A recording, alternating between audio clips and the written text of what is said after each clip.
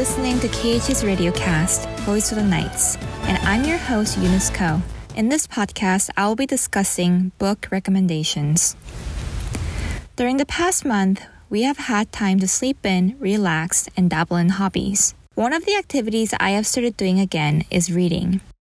Not required reading for school or analyzing pages of documents for an essay, but just reading a book for pleasure. I think it's safe to say most students have not read for leisure in a long time, but with the extended hours of screen time due to online school, many people are looking for hobbies off-screen.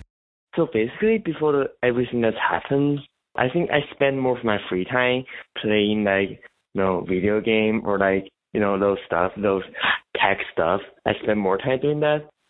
But now our eyes just getting kind of tired if you just keep watching the screen.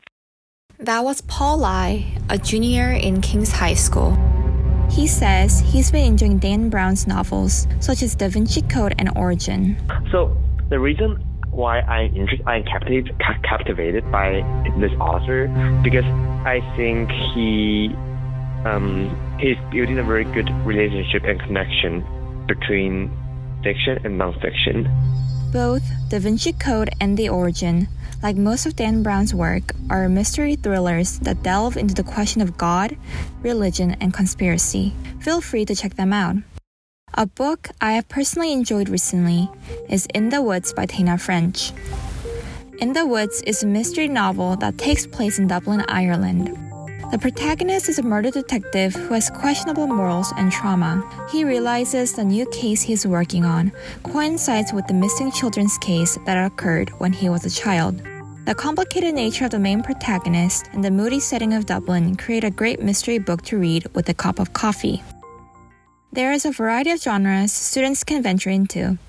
Faith Hollenreich, a senior, talks about her rather unconventional book. Well, the one I've been reading recently is a Western. It's called Twin Sombreros by Zane Grey. I guess if Western doesn't count as a genre, then it would be like action. What is it about?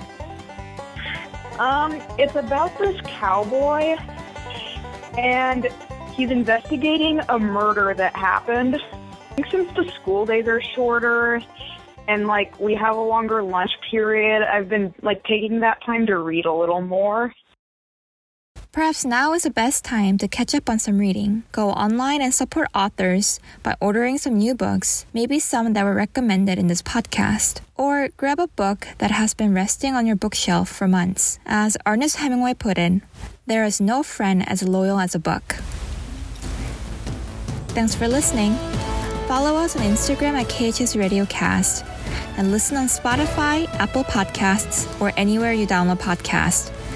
This is KHS Radiocast, your voice for the nights.